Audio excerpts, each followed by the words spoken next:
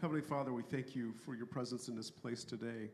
Lord, I ask that for those that are not here today, that are out due to sickness and illness, Lord, I ask that you would quicken their bodies, strengthen them, heal them, Lord. I thank you for their quick return.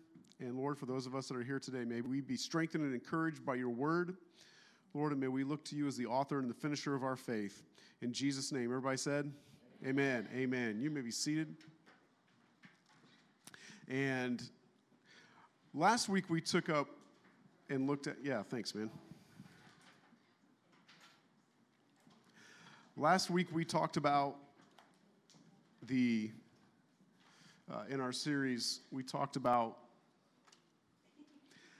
our role as priests, right? That God intended from the beginning that not just the Jewish nation, but that we that follow him would be priests, and that we would reach out to a lost and dying world and pull them back to him. That's his intent. If you look at the nation of Israel, within the nation of Israel, they had priests that pulled the nation back. And now we are that in the world today. And over the next 6 months, we're really going to hit this whole concept of, the Bible says that you're a minister. If I asked you who you were, most of you probably would give me your name, right? You'd say, this is who I am. But that's what your physical mom and dad named you. What does the creator of the universe call you? That's the bigger question, right? And that bigger question in Scripture is, you are a minister to go out and minister to a lost and dying world and minister to one another inside the church and the fellow believers. That's our identity. And so over the next 6 months, we're really going to hit this. What would a church, let me ask you, what would a local church look like if everybody sitting in the chairs saw themselves as ministers to their neighbors, their co-workers, the grocery store clerk, and we began to see ourselves as ministers of the gospel instead of just people that go to church on occasion and we're Christians, and someday when we die, we go to the sweet by and by. Yeah. The church would look vastly different. We would be very, very different. We would approach life differently if we really looked at ourselves and saw ourselves like that. And so we are priests. From last week, we are priests. All of us are, there's this thing in theology called the priesthood of all believers, where we care and minister to one another. Today, we're going to talk about really our vocation as humans, our responsibilities as humans. What on earth are you here for? Are you here because 20, 30, 40 years ago, mom and dad decided to Netflix and chill one night? Like, that is so old, right? I probably shouldn't use that. That's so old. Or are you here for a greater reason and a greater purpose? Is there more to you than just that? I believe there is. The Bible says there is. But here's what has happened in our purpose. Our purpose has fallen from Adam and Eve. From whatever day that was. I started to say day one, but we really don't know. However long that was, Adam and Eve fell, right? And this thing called sin entered the world. And that's specifically what we're looking at today, is this thing called sin. What is it? How does it affect us? Because what has happened is that in most churches won't even talk about sin. Like, they won't even address it, right? They'll just kind of let it go, and hopefully someday in a sweet by and by in your lifetime, God will convict you and whatever. I don't play that way. If the Bible calls it out, and Jesus literally went to the cross for it, I think it's something we need to talk about, right? So here's what's happened, though. The church has called sin. We have put fossil fuels, using fossil fuels as a sin versus fornication. We have called social justice a sin instead of spiritual justification. We have totally twisted this thing called sin. But really, over and over and over, no matter how we twist it, we keep coming back to the same definition. That sin is somehow something that you do. Well, you didn't use a renewable energy source, you used a fossil fuel, so that's sin. Sin has nothing to do with what you do.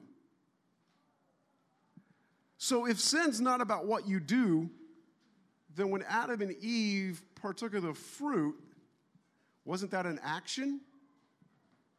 But what do we define the original sin as? The original sin is, oh, they ate the fruit, shame on them. But if that's not, geez, I hope somebody's not dying out there. Actually, they're okay. It's a good sign. They're probably like playing and pretending, which is probably something all of us adults need to go back and relearn, right? Right. Amen. Okay, anyway, I'm going to amen that for myself. So sin is not about doing bad things. If sin was about doing bad things, shame on you, you did a bad action, then it's all works-based. Your whole theology is works-based, which then goes back to, well, if doing bad things makes me a bad person, then if I do good things, that'll make me a good person, and that then suddenly is now all works-based, either end of the spectrum that you go. But Ephesians chapter 2, verse 9 says that it's not by works that lest any man should boast, right? You can't, that's not how you get into heaven. That's not how you get into heaven, and that's certainly not how you end up on the opposite side of heaven, hell, when you die. It's not because you did a bad thing. Consider this. In the Old Testament, it says that Abraham believed, and it was credited to him as righteousness. God uses a financial term there, and he says, Abraham believed, and then he was in right standing with God. Now, that is about identity and who you are as a person, and out of that belief, you take action. If I watch you long enough, I can tell you what you believe, because all of your actions stem out of a belief. The reason people rob banks is because they believe they can get away with it. The reason that you go the route you drive to work is because you believe probably it's the fastest route. Or if you're a more creative person, you believe it's the most scenic route, whichever. But you have a belief, and so out of that belief, you create action. And so the issue is not your action. The issue is what you believe in your heart. This is the product and the problem of sin. But we tend to think of sin as a physical action. We think of, okay, Adam and Eve ate the fruit, so shame on them, right? Adam and Eve, be good or else. Israel, be good or else. Okay, I'm a Jesus follower. I better be good or else. And that was never the intention. That was never the intention. So as we talk about sin, sin is the Greek word armatia, A-R-M, arm, A-T-I-A. It's an archery term that literally means to miss the mark. You fire the arrow and it, for whatever reason, it deviates and completely misses the mark.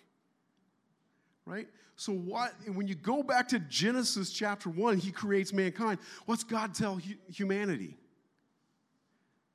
He says, be fruitful and multiply, subdue the earth, and manage it. And then what do we see? We see them walking with God in the cool of the day. We see them communing with God, having a relationship with God, running the planet. That's our vocation. That's what we're supposed to be doing. That's what we're designed for. But Adam and Eve, none of that is works-based, because that's all based on our identity, who we are. We're supposed to take care of the planet. Yes, right? That's part of that. We're supposed to be fruitful and multiply. Doesn't mean just have babies. The word be fruitful literally in Hebrew means raise and to send, and then multiply that. Raise them, send them out with a mission, and then multiply that, is literally what that says in the Hebrew. So when your child leaves home, they leave with a mission, a purpose, and a vision, and they understand who they are and what they are, and then they leave that house, and they go out and live their life on that mission. That's what be fruitful and multiply actually means in Hebrew. When you read in English, you think, okay, we're just supposed to have babies. But that's no. There's so much more to it than that. There's so much more to it than that. Genesis chapter 1, 26 through 28, you can just write this down. We are made in God's image, subdue the earth, rule it, Genesis 1, 26 through 28. That's what God commissioned us to do. Now, you say, well, what about Hebrews chapter 2, verse 9, right? Because Hebrews chapter 2, verse 9 says, God has designed good works for us. You are to be doing good works, but it stems from what you believe on the inside, right?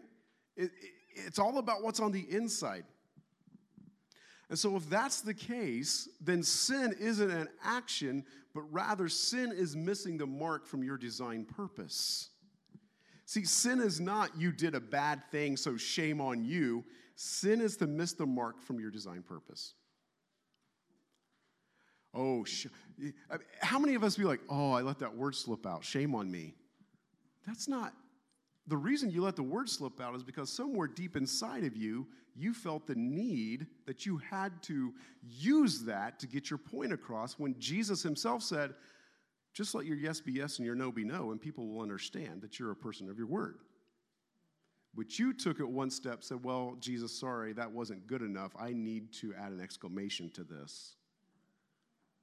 And then, this is why, how many of us, how many of you hear this? Well, I didn't want to really tell them the truth because it would hurt their feelings.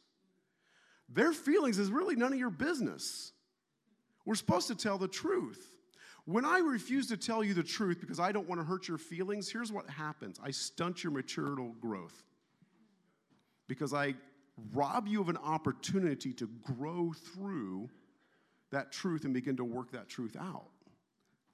When I lie to you because I don't want to hurt your feelings, what I'm doing is I'm usurping God and saying, God, I don't think they could really handle the truth even though you told me not to lie to them. So in that moment, you choose to play God. Why? Because inherently inside of you, you think you can. This was the problem with Adam and Eve. Well, God said not to. Yeah, but... And you know what? We do this all the time, but we don't. I just picked lying because that was an obvious low-hanging fruit, no pun intended, from the sermon today. But I just picked that because that was obvious. But we do this in all sorts of ways where we try to play God in some sort of way because we think we can know, and then we go against what Scripture says. Don't we? Okay, look at your neighbor and go, you're not God. Look at your other neighbor and say, I know that. Josh, I don't know who you're talking to. To the wall. You're literally talking to the wall. All right. All right. I will tell Beth when I see her. Anyway. All right. So we have to stop this idea that sin is doing something bad. Sin is being. It is in us inherently, right?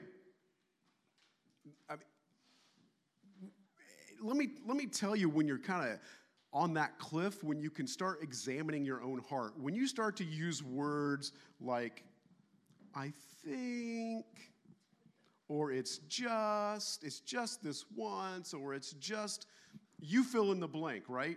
It's just, or I think, or here's another one. It's only. Do you notice what all of it I think, it's just, it's only. Those are all justification phrases for me to be able to put myself on the throne and be what I want to be, not what God says. You're doing the same thing Adam and Eve did. So here we are, several thousand years later, still just picking the same fruit. Because the act of eating that fruit was just an outward action of what was really on the inside. You know what I've been talking about? Let me give you the word I've been talking about. Idolizing. Idols. Putting what I want in front of what God says. That's sin. That's idolizing. God said I couldn't do this.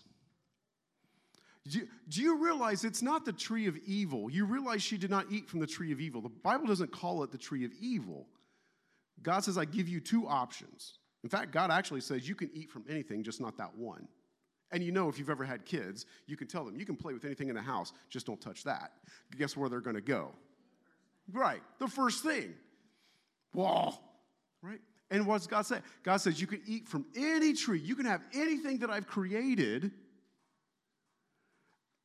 And there's the tree of life, and you can have the tree of life. And then he says, or you can have from the tree of the knowledge of good and evil.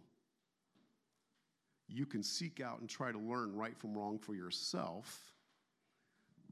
It's not the tree of evil, it's the tree of knowledge of good and evil. Go out and venture and try to figure out right and wrong for yourself, or the tree of life and have communion with me and trust me. And it's the same decision that we all still face. I'm going to go out on my own and find knowledge for myself and do it myself.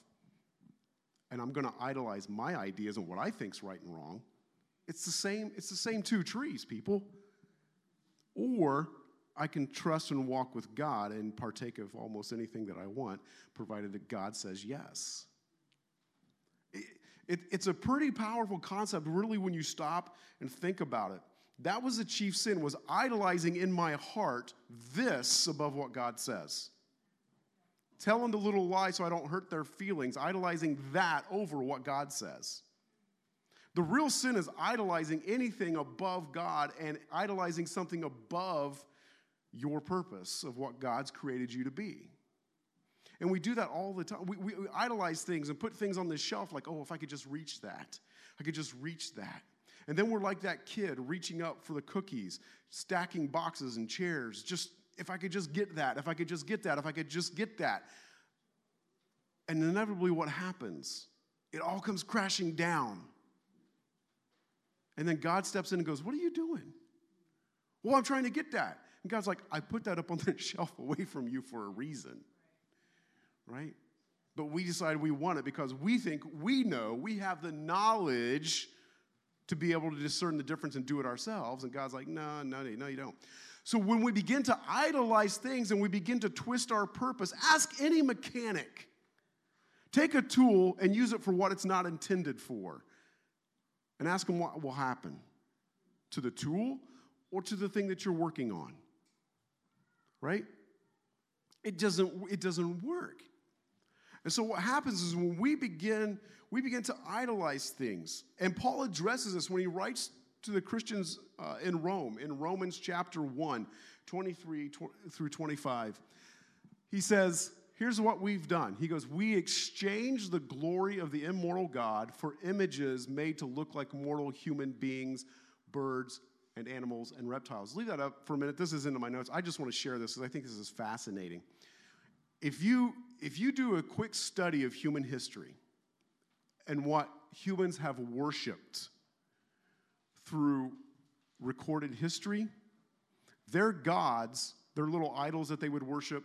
Now, we still have idols. We just don't carry them around and bow to them, but we have idols, right? Yes, you guys are nodding, so you're with me. There's a process here. If you study human history, they started with reptiles. Work it from right to left. They started with reptiles, animals, birds, and what's the very last thing that humanity will worship? Themselves. You can study this out. Paul's not dumb. Paul is not just a religious leader. I would put Paul on the same plane as Socrates and Plato and some of the greatest thinkers in human history. He's not dumb. He writes the process. He just writes it in reverse. And if you study human history, you'll notice the idols that are made all follow this. Where do you think we are today, though?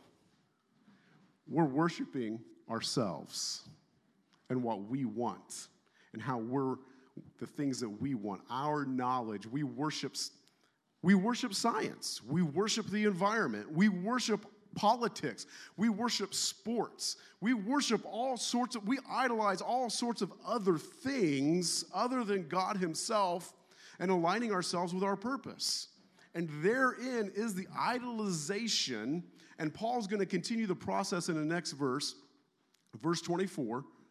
Therefore, God gave them over in the sinful desires of their hearts to sexual impurity for the degrading of their bodies with one another.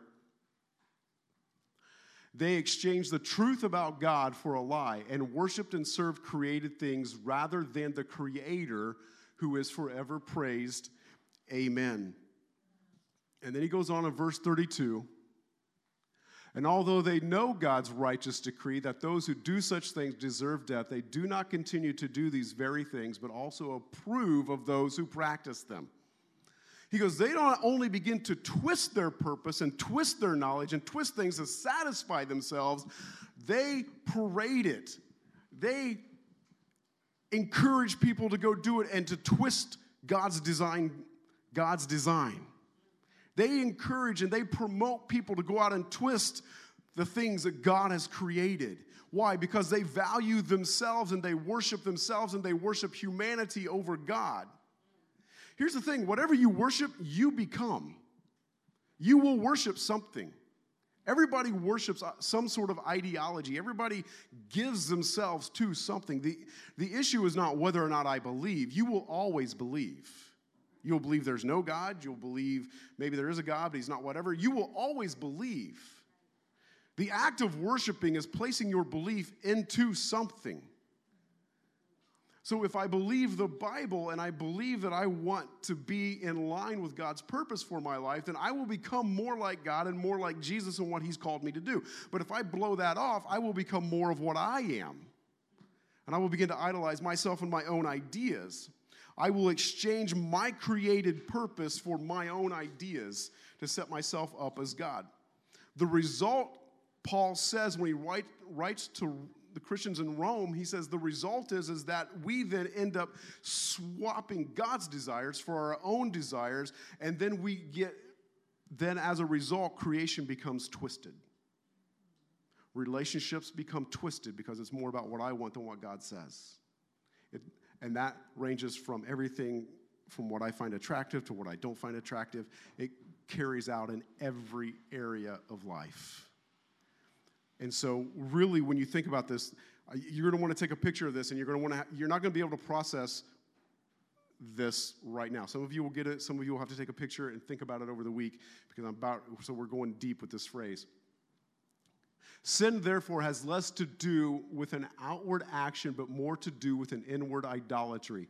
The idolatry is the desire to reflect our wants into the creation, thus corrupting creation from its original purpose and twisting our responsibility to reflect God in his creation. I'll let you take a picture of it and think about that for a minute. That when sin enters into you, and you are born idolizing everything other than God's kingdom, you begin to project your desires and your wants into creation, and it begins to warp and twist creation. Paul wrote in Romans, he even said, all of creation groans for the day that Christ would return and untwist. It's like we went to the grocery store yesterday. And we came home with all these groceries, and we bought bread. And bread has this thing on it. Have you noticed it? It's a tie. It's a little wire. Why does that one stupid wire around the bread cause bad words to enter my mind? Have you ever tried to untwist it but find out you're twisting it the wrong way? And you can't figure it out, and you spend 5 minutes just trying to get a piece of bread.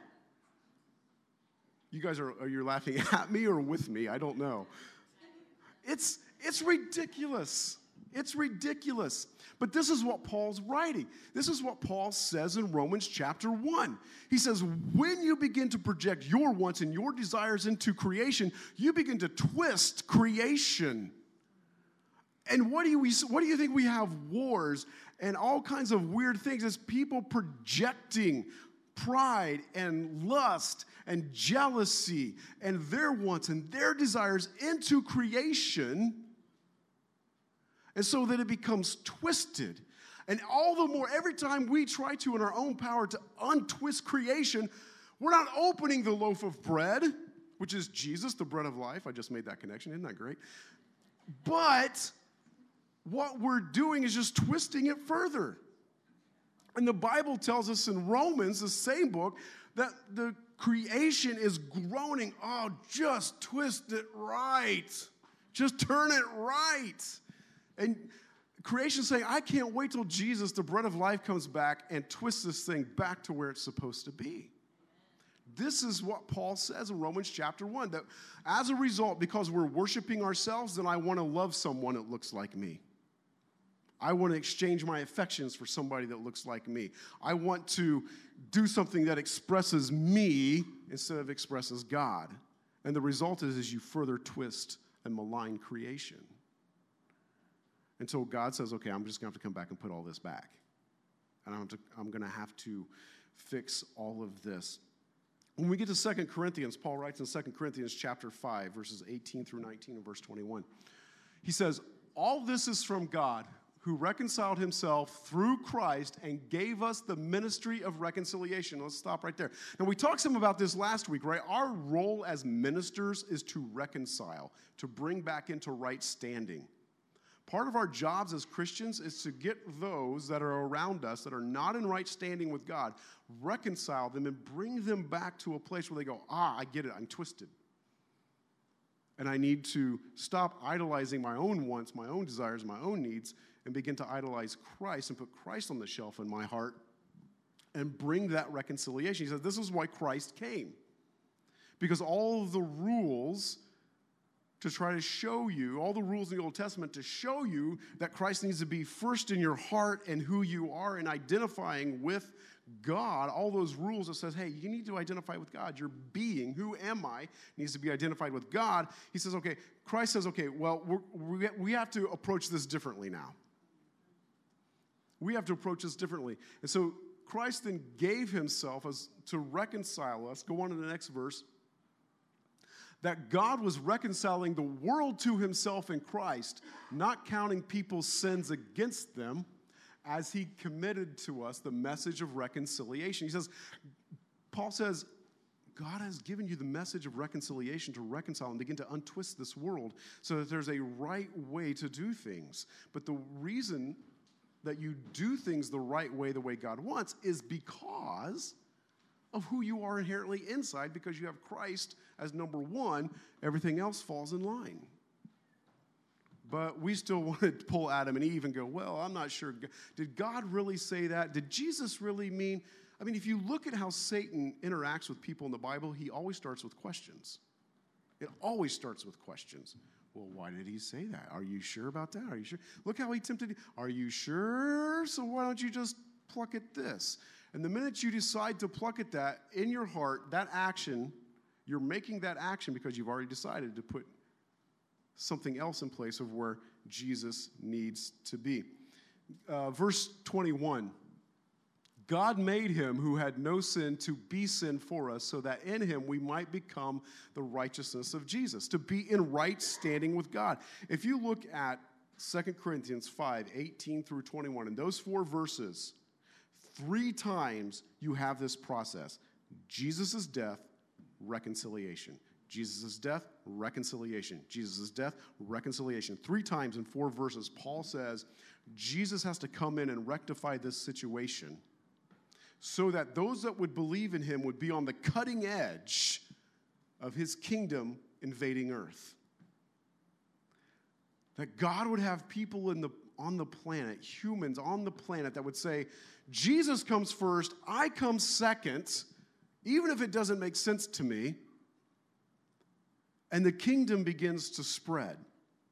In verse 21, it says the righteousness of God, or literally those in right standing with God, so that from that moment, when we step in and begin to have this cutting edge new way to be human, to say, no, I'm not going to be one of the humans that fall in line with what Adam and Eve did.